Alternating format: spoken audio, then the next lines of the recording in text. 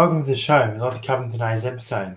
So, states are bracing for more rain as two potential cyclones form off the coast. Masks rules look set to be scrapped in New South Wales schools.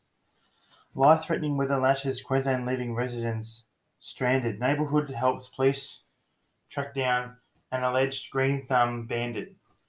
Victoria has recorded 6,926 new cases of COVID-19, and Moderna is to be available for all kids aged between 6 and 11 tomorrow.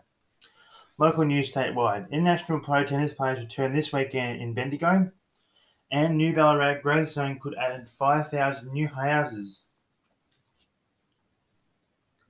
Sport. Winter Paralympics are fast approaching. They start on the 4th of March. Weather for Australia-wide. Perth will be 33 degrees tomorrow and a low of 20 degrees. Stawell will be 30 degrees tomorrow and a low of 20 degrees. Wait a minute.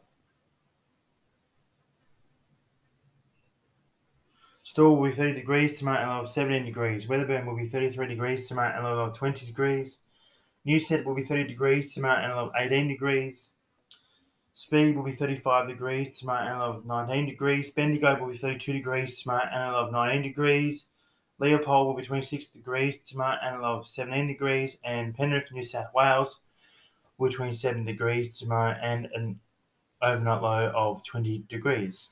Quiz question. Yesterday's question is where in Australia would you find the big lobster? You would find the big lobster in Kingston, South Australia. Today's question is where in Australia would you find the big Murray cod? A, would you find it in Birchip? B, would you find it in Donald?